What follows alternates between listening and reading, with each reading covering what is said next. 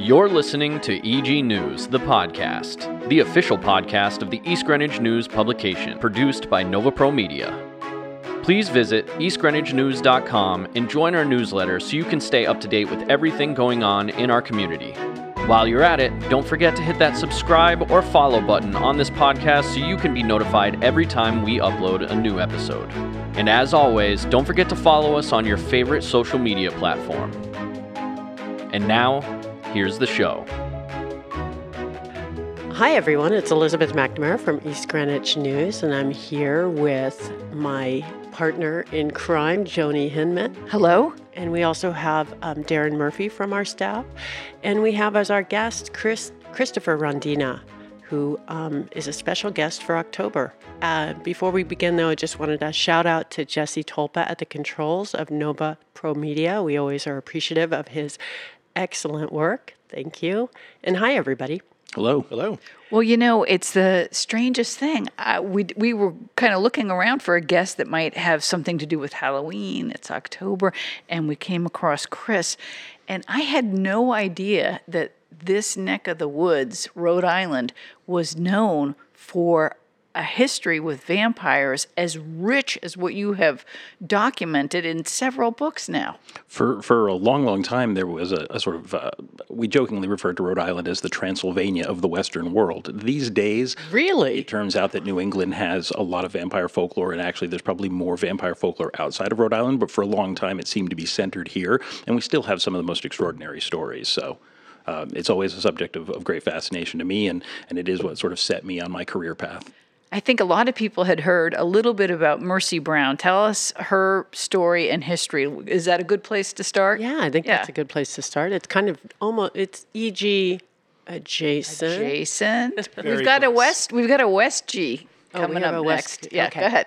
So Mercy is a great place to start because she's probably the most famous vampire folktale in New England, maybe certainly in Rhode Island. But Mercy Brown was a young woman who died in 1892, but she was the third member of her family to die over a period of a handful of years, and she was the daughter of a farmer, George Brown, and at that time, Exeter was a very, very remote and rural place, as it largely is today, but primarily, farming communities.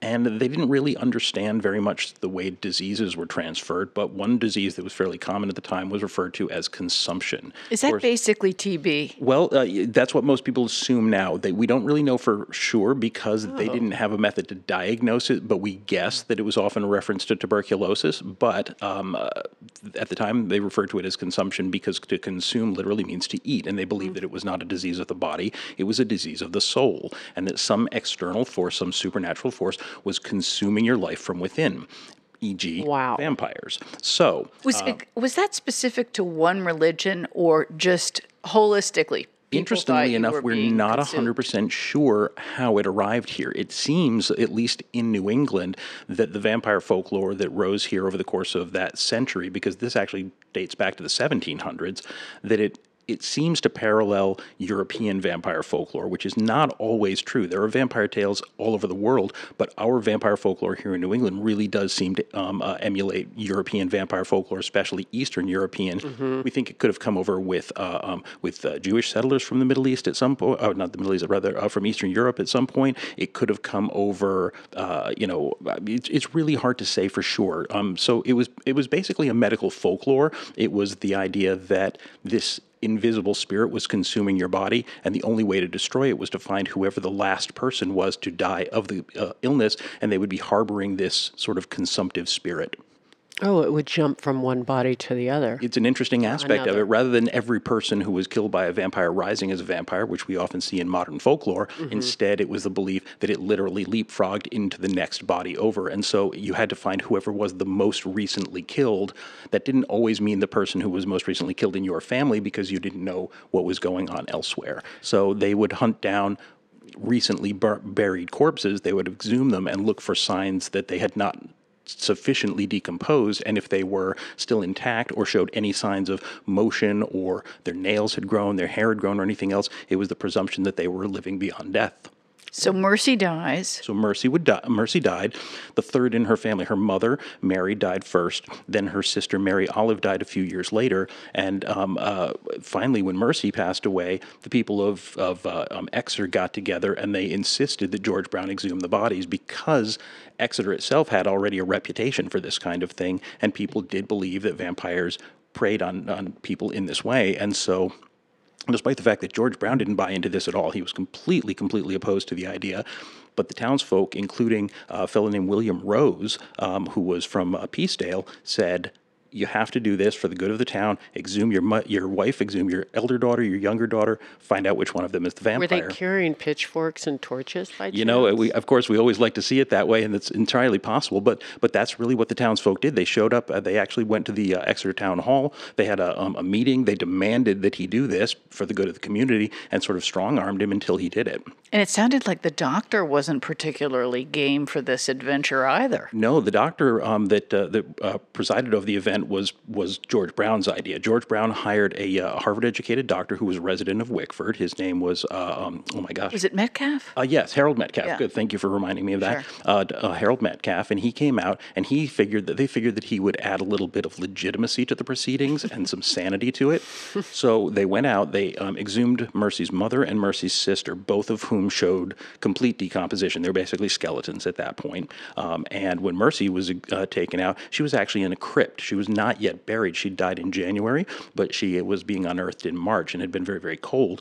So they took her out of the crypt, found that her body was completely intact, and the townsfolk immediately, right up in arms, said, clearly she's the vampire, look at her, she's perfect. And the doctor said, well, it is in fact only March, and basically she's been chilled this entire time. But the townsfolk said, nope, this is proof enough, let's go ahead, we'll do what we have to do, which was to cut her heart out.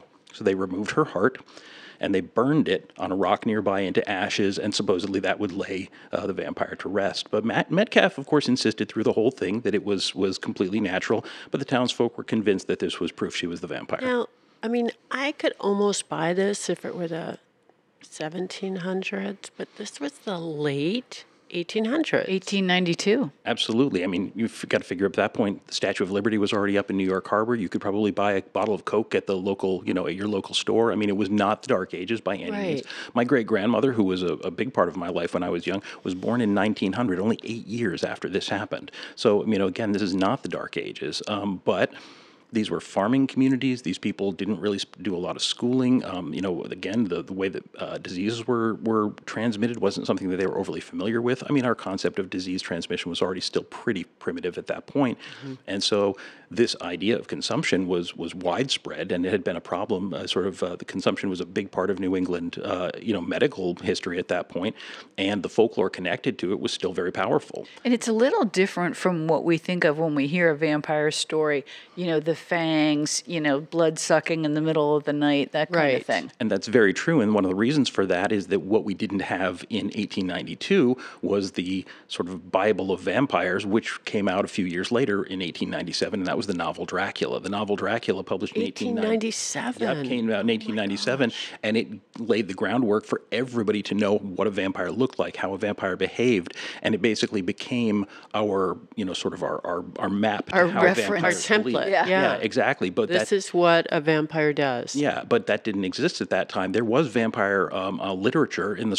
that came out from the Gothic era, but every story made up its own rules and interpreted folklore as they would. So there was really no consistency. But Dracula became such a hit that its version of vampirism, and then of course later the film versions, cemented what we think about vampires today. Even a lot of things that we think of when we think of vampires today didn't even come from the novel Dracula. They came from the later film adaptations. Like vampires not being able to survive in the sunlight actually comes from the 1922 film Nosferatu. That does not exist in the book. So a lot of our modern vampire folklore comes from Dracula and then reinterpreted again through the film versions. In other words, it's fake. Well, just all that folklore, one part of it. All folklore in a sense is invented in some way, but it's usually based on observation. It became based on cinematic, convention. So take us from Mercy to the Nellie Vaughan story from West Warwick. So in West Greenwich. West Warwick. West Greenwich. Oops. Sorry. That's okay. In West Greenwich, in the 1890s, another young girl by the name of Nellie Vaughan had passed away, also at the age of 19, and we believe most likely did also pass away from consumption. But during her lifetime and even immediately afterward, as far as we know, there was not really any vampire belief connected with her. However, in the 1960s, as the story is told, because this is another piece of folklore, interestingly enough, in the 1960s, a Coventry school teacher was talking to his students, and we believe he was explaining the story of Mercy Brown. And we don't know whether he omitted details to keep the kids from going to the graveyard, or if he didn't even know the specifics and only gave them a very general version of it. But he told them about a 19-year-old Victorian-era girl who passed away, was believed to be a vampire, and was exhumed. Well, the kids, even without all that knowledge, went out hunting for the vampire in question. I guess explored some old cemeteries in East Greenwich at or West Greenwich. West Greenwich. See, there we're all doing kind of. Thank you, Elizabeth. Yeah. You just didn't want me to feel alone saying the wrong town. Okay. I tell you, at this age, my brain wanders constantly, so I'll probably have to do that a lot. But at the Old Plain Meeting House Road back there is an old cemetery, and some kids found a gravestone for a 19-year-old girl named Nellie Vaughn, who had died and who had the inscription, "I am waiting and watching for you," written on her gravestone. And they all thought that this was tremendously creepy. That's really creepy. And they said, well, clearly this has to be the vampire. And so they told all their friends, and the legend of Nellie Vaughn, the vampire, was born at that time. But interestingly enough, in the 1960s. In the 1960s. And it Better late than never. It became an urban legend that is still so popular today that if you ask any, usually high school kids, where Vampire's grave is, they're going to direct you to the Plain Meeting House Cemetery. So she's almost as famous as Mercy Brown. I think only because Mercy Brown has been more popularized there's been books written about her and things like that. So she's certainly better known, but in the sort of local folklore, they really almost balance out. So Nellie Vaughn is basically the counterfeit Mercy Brown. I had not read much about this until I picked up your book. I've got an old one, Vampire Legends of Rhode Island, from the late 90s, I think. And you talk a lot about the Tillinghast family connection. What was that all about? So this is actually appears to be the beginning of vampire belief in Rhode Island, or at least one of the oldest stories. There's maybe one that goes back before the Tillinghast, but the Tillinghast was another one that became very, very well known. So in the late 18th century, around 1797 to 1799, there was a large family, almost anyone probably would know the Tillinghast name today because they're still very well known throughout Rhode Island. A lot of them are their founders. But a fellow named Stuteley Tillinghast, who is often referred to as Snuffy Stuteley by his friends. Snuffy Stuteley. So it's often referred to as the legend of Snuffy Stuteley. Had a farm out in Exeter, only a couple miles actually from where eventually the Brown farm would have been, where Mercy was. And he had, according to this folk tale, which again goes back centuries, 14 children. One night, why not? One night, in the course of a dream, he looked out over his orchards, which he had in real life. But in the dream, he saw half of the trees in his orchard had withered and died, and came to the conclusion that some terrible plague or malady was going to destroy his orchard. In the coming months, going towards harvest time, the orchard was fine, but his children started to die off one by one, starting with his eldest daughter, Sarah, who was also 19 at the time. This seems to be sort of a theme. Weird. But then other children in the family, a couple of the boys died, a couple of the girls died, and each of them, as they would lay sick in bed, claimed that the spirit of Sarah would return to them and would sit on the bed, usually lay a hand on their chest or sit on some portion of their body, causing them to great pain. They wouldn't be able to breathe, and slowly they would fade away and die as well. At first, they presumed that these were just nightmares, but eventually the family became concerned that these visitations by Sarah were some kind of a real problem, and probably on the advice of a local clergyman who knew something of this story, went out to the graveyard, exhumed all of the children who had died, found that all of them were showing signs of decomposition except Sarah, who'd been in the grave for the longest at that point, and did, as again was fairly common at the time, cut out the heart, burned it, and some people will say cut off the head, things like that, but it's very hard to tell because those records, we know, for instance, exactly what happened to Mercy Brown, because when Mercy Brown was exhumed, somebody for the Providence Journal was actually on site, and the story was reported in the Providence Journal the next day, so we have all the details between Dr. Metcalf's reports and the Journal story, but with the older stories, it's often only the folklore that has survived, and we can prove these people existed. existed, prove the details or the sort of folkloric details, but the specifics can be very, very hard to pinpoint. And I'm sorry, what years was this? So we believe that she probably died around 1799, but again, records are a little bit imprecise for the family, so we don't know that for sure. We do know that Stutely Tillingnast did exist. We even know where the cemetery is located, and we can find the cemetery, find the graves for most of the children, but records of the family are very sparse at the time, and for instance, things that have probably been elaborated over time is that it doesn't seem that he really had 14 children. It seems that he had 11 children, and maybe like 4 of them died. So the details of the story have been sort of elaborated to make it a more exciting, to make it a more exciting folktale. Probably the dream may have been fabricated at some later point, but the story exists, and it's almost certain that he really did exhume his daughter. They just have turned the story into something a little bit more romanticized. Mm-hmm. And they also did some of this exhuming elsewhere, and there was a very grisly tale from Connecticut, I think Griswold, Connecticut. Yep, in Griswold, Connecticut. Griswold. Yes, yes. There are 2 stories connected to Griswold, and there's quite a few other vampire stories throughout Connecticut, but Griswold is interesting because to have 2 stories in a fairly close physical space. One was the Ray family. The Ray family actually had 2 of the young men in the family die. The family became concerned that they were also rising as vampires and had their bodies exhumed as well. It's unusual because really through most of New England, the majority of these exhumations were exhumations of women. I've actually had people say to me, is this kind of like, a little bit of an analog of the Salem witch trials? And I suppose in some ways it was, because people tended to believe that women were more susceptible to supernatural influence. But I always point out, at least we waited until they were dead to persecute them, and here in Rhode Island, But the most interesting story in Griswold comes from the 1980s, because a couple of young boys were playing it was part of a construction site that had a gravel pit, and while playing there, sliding down a hill, they dislodged some bones that were sticking out of the hillside. Didn't even realize what they'd done until they got to the bottom of the hill and found bones sitting there, and immediately the police were called. It was believed that maybe some serial killer, some murderer had buried somebody there, but after further investigation, they ended up locating an old cemetery, a cemetery that had literally been wiped off the map. Up above ground, there were no sign of any graves at that time. They went back in recent records, and they went back about 120 years before they could find a record of the cemetery. Somehow the cemetery had literally just been wiped off the books. And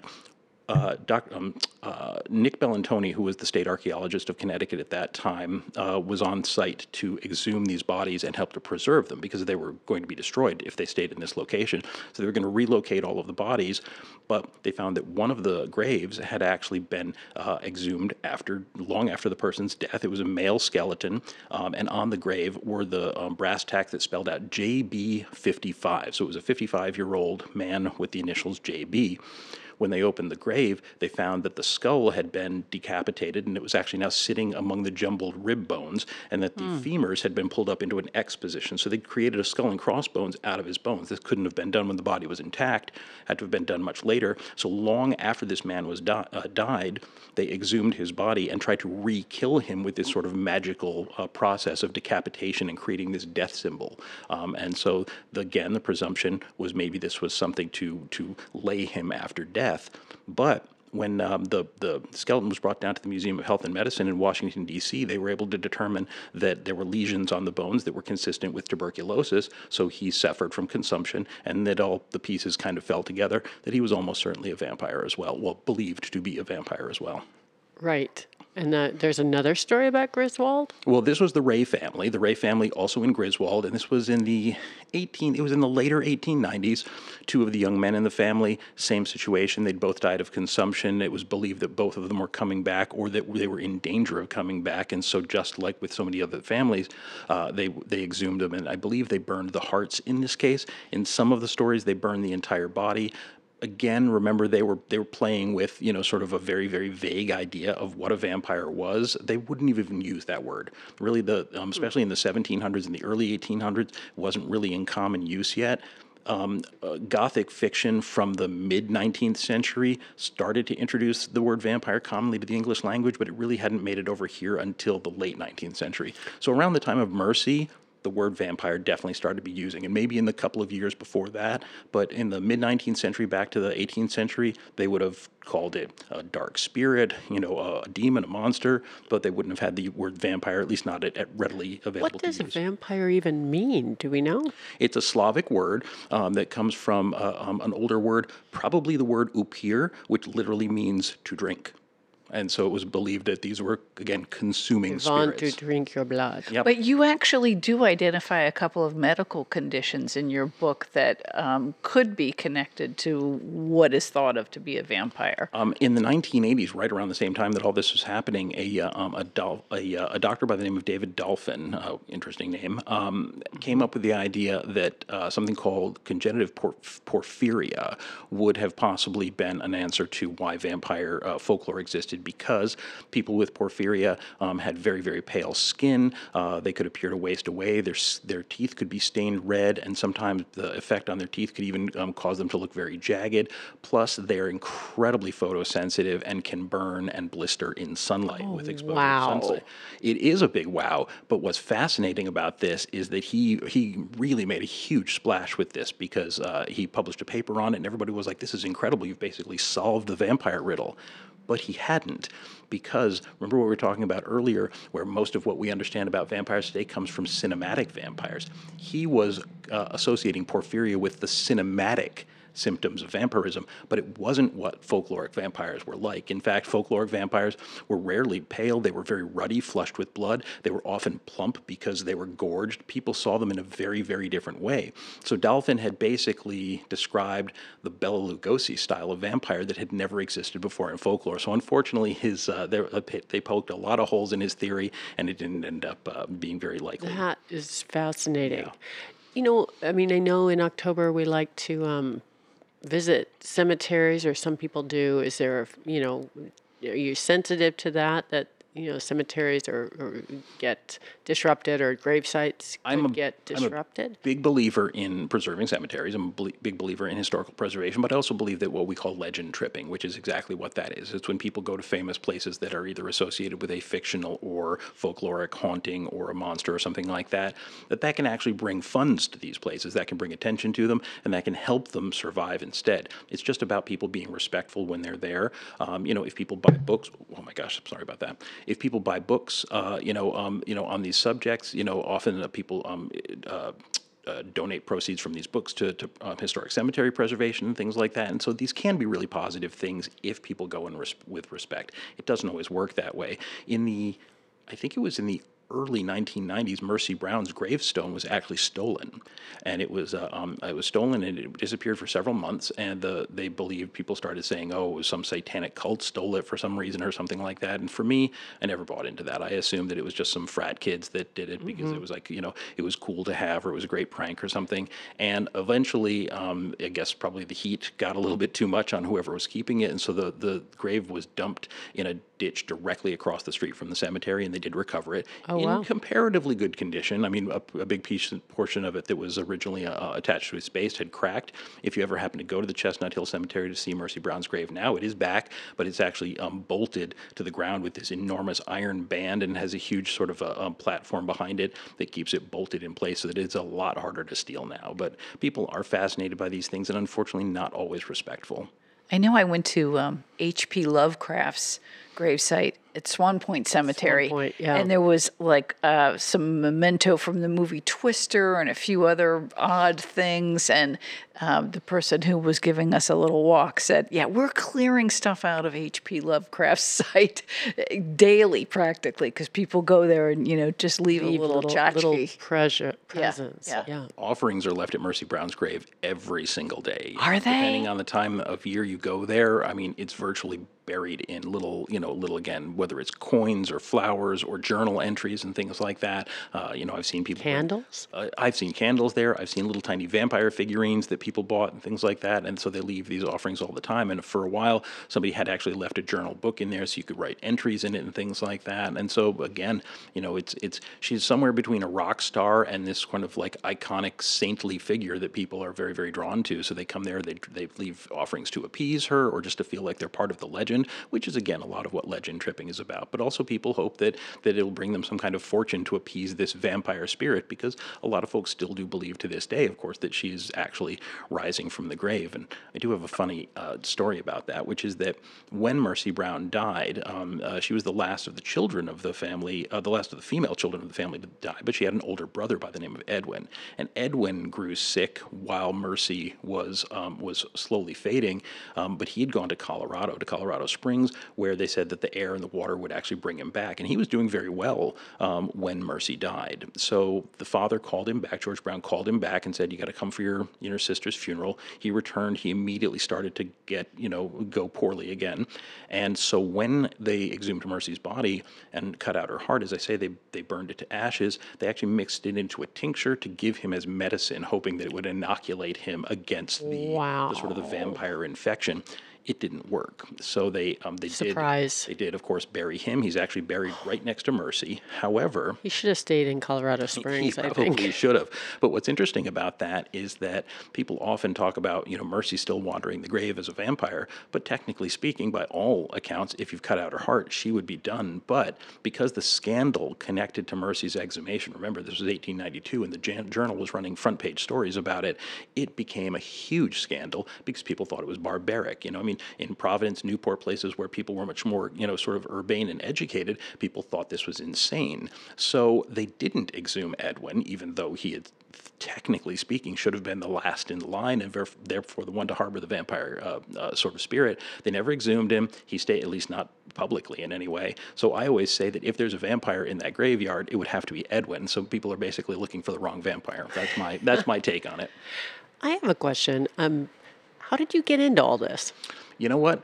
I grew up in New England. I grew up listening to ghost stories. I lived in Middletown, Rhode Island, and I lived literally just across the road from the Norman Bird Sanctuary, this wonderful place in Middletown. And every year they had a huge Halloween party for all the neighborhood kids, and they would show all the old black and white Universal horror movies in their education shed and everything.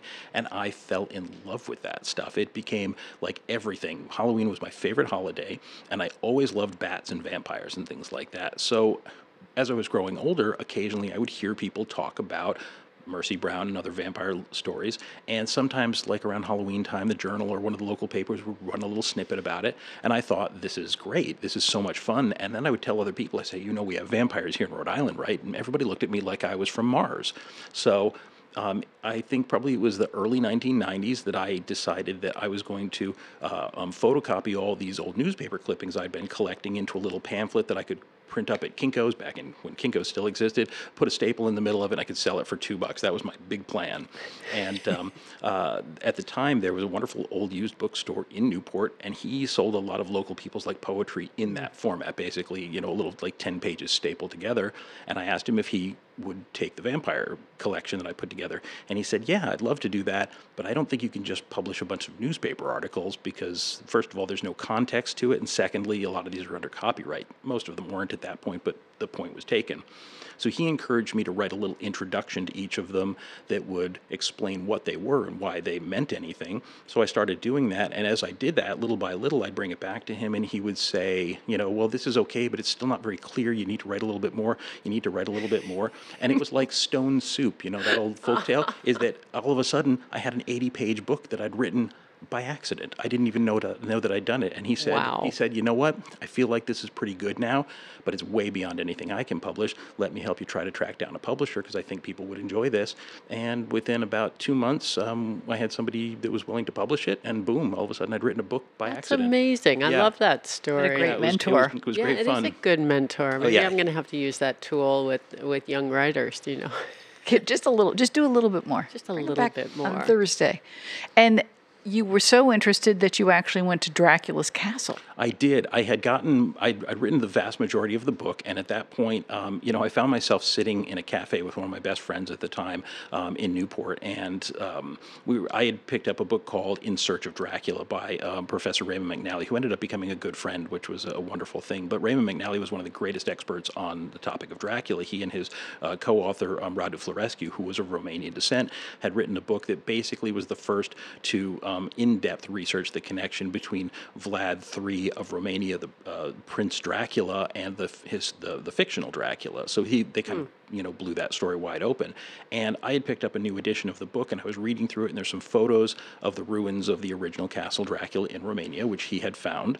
And I thought, wow, wouldn't it be amazing to go there someday? And my friend was like, yeah, it sure would be. And I said, why do we do that to ourselves all the time? Why do we say, ooh, wouldn't it be amazing? And then we act like we couldn't do it. I said, I wonder what it would take to go to Transylvania.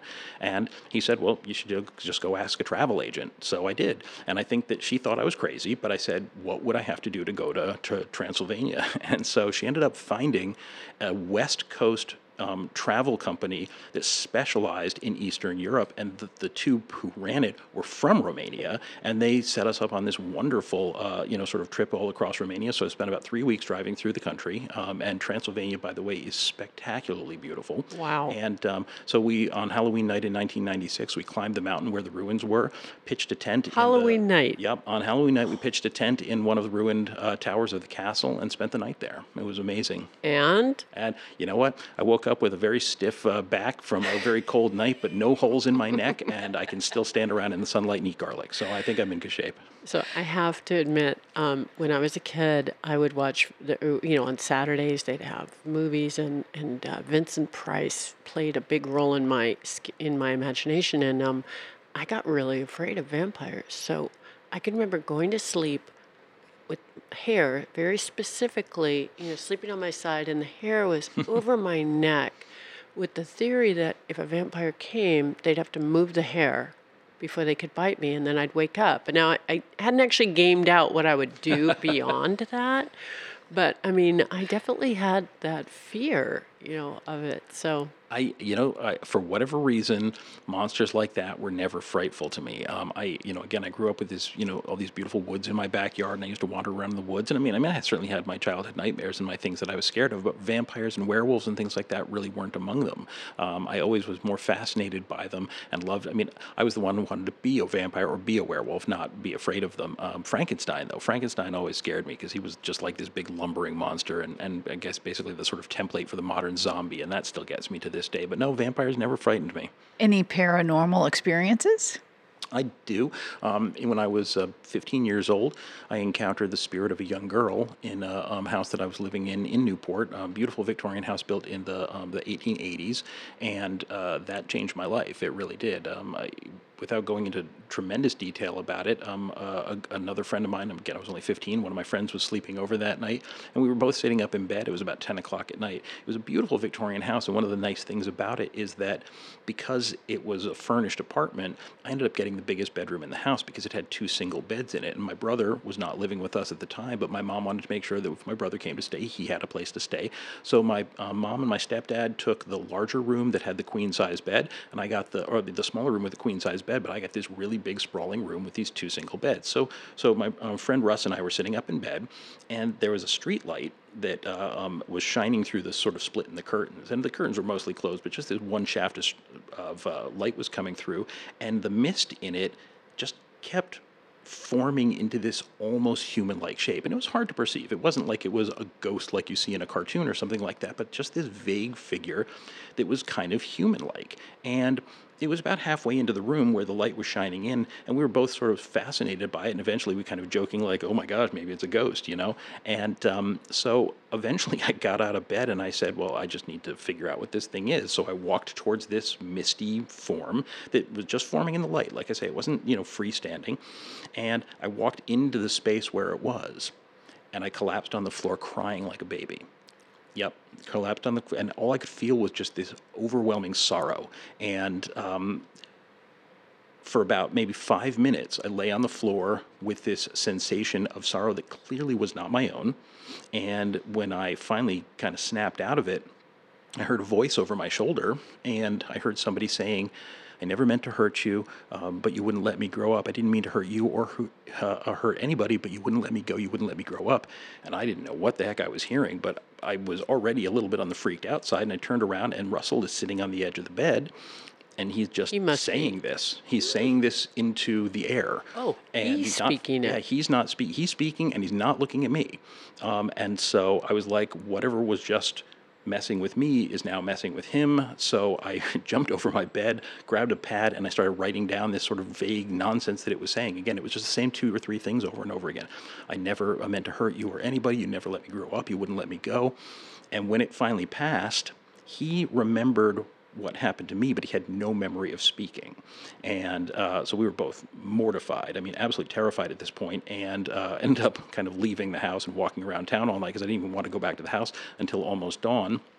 But that changed my life. It completely changed my life. And it wasn't until almost 35 years later that I was able to sort of put some closure to it, because working with a paranormal group that called Rise Up, the Rhode Island Society for, oh my gosh, they're going to kill me if they hear this.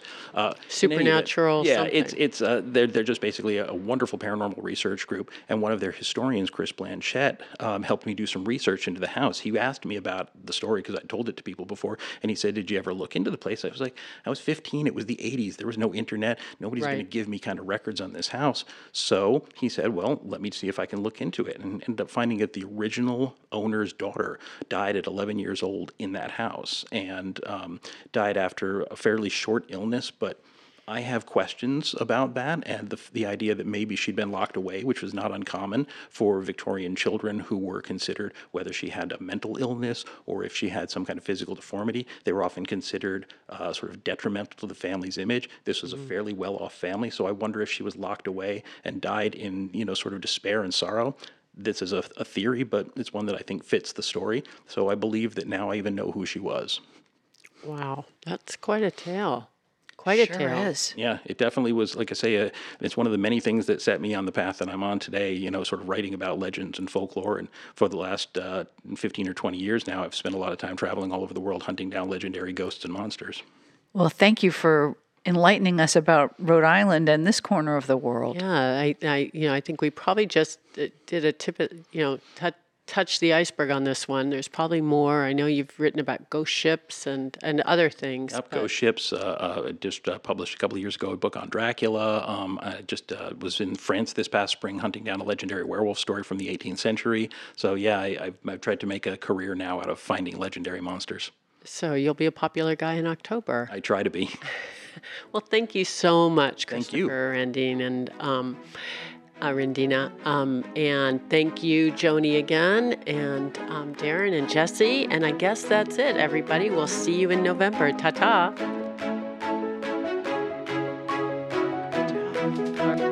You've been listening to the EG News Podcast, the official podcast of the East Greenwich News publication.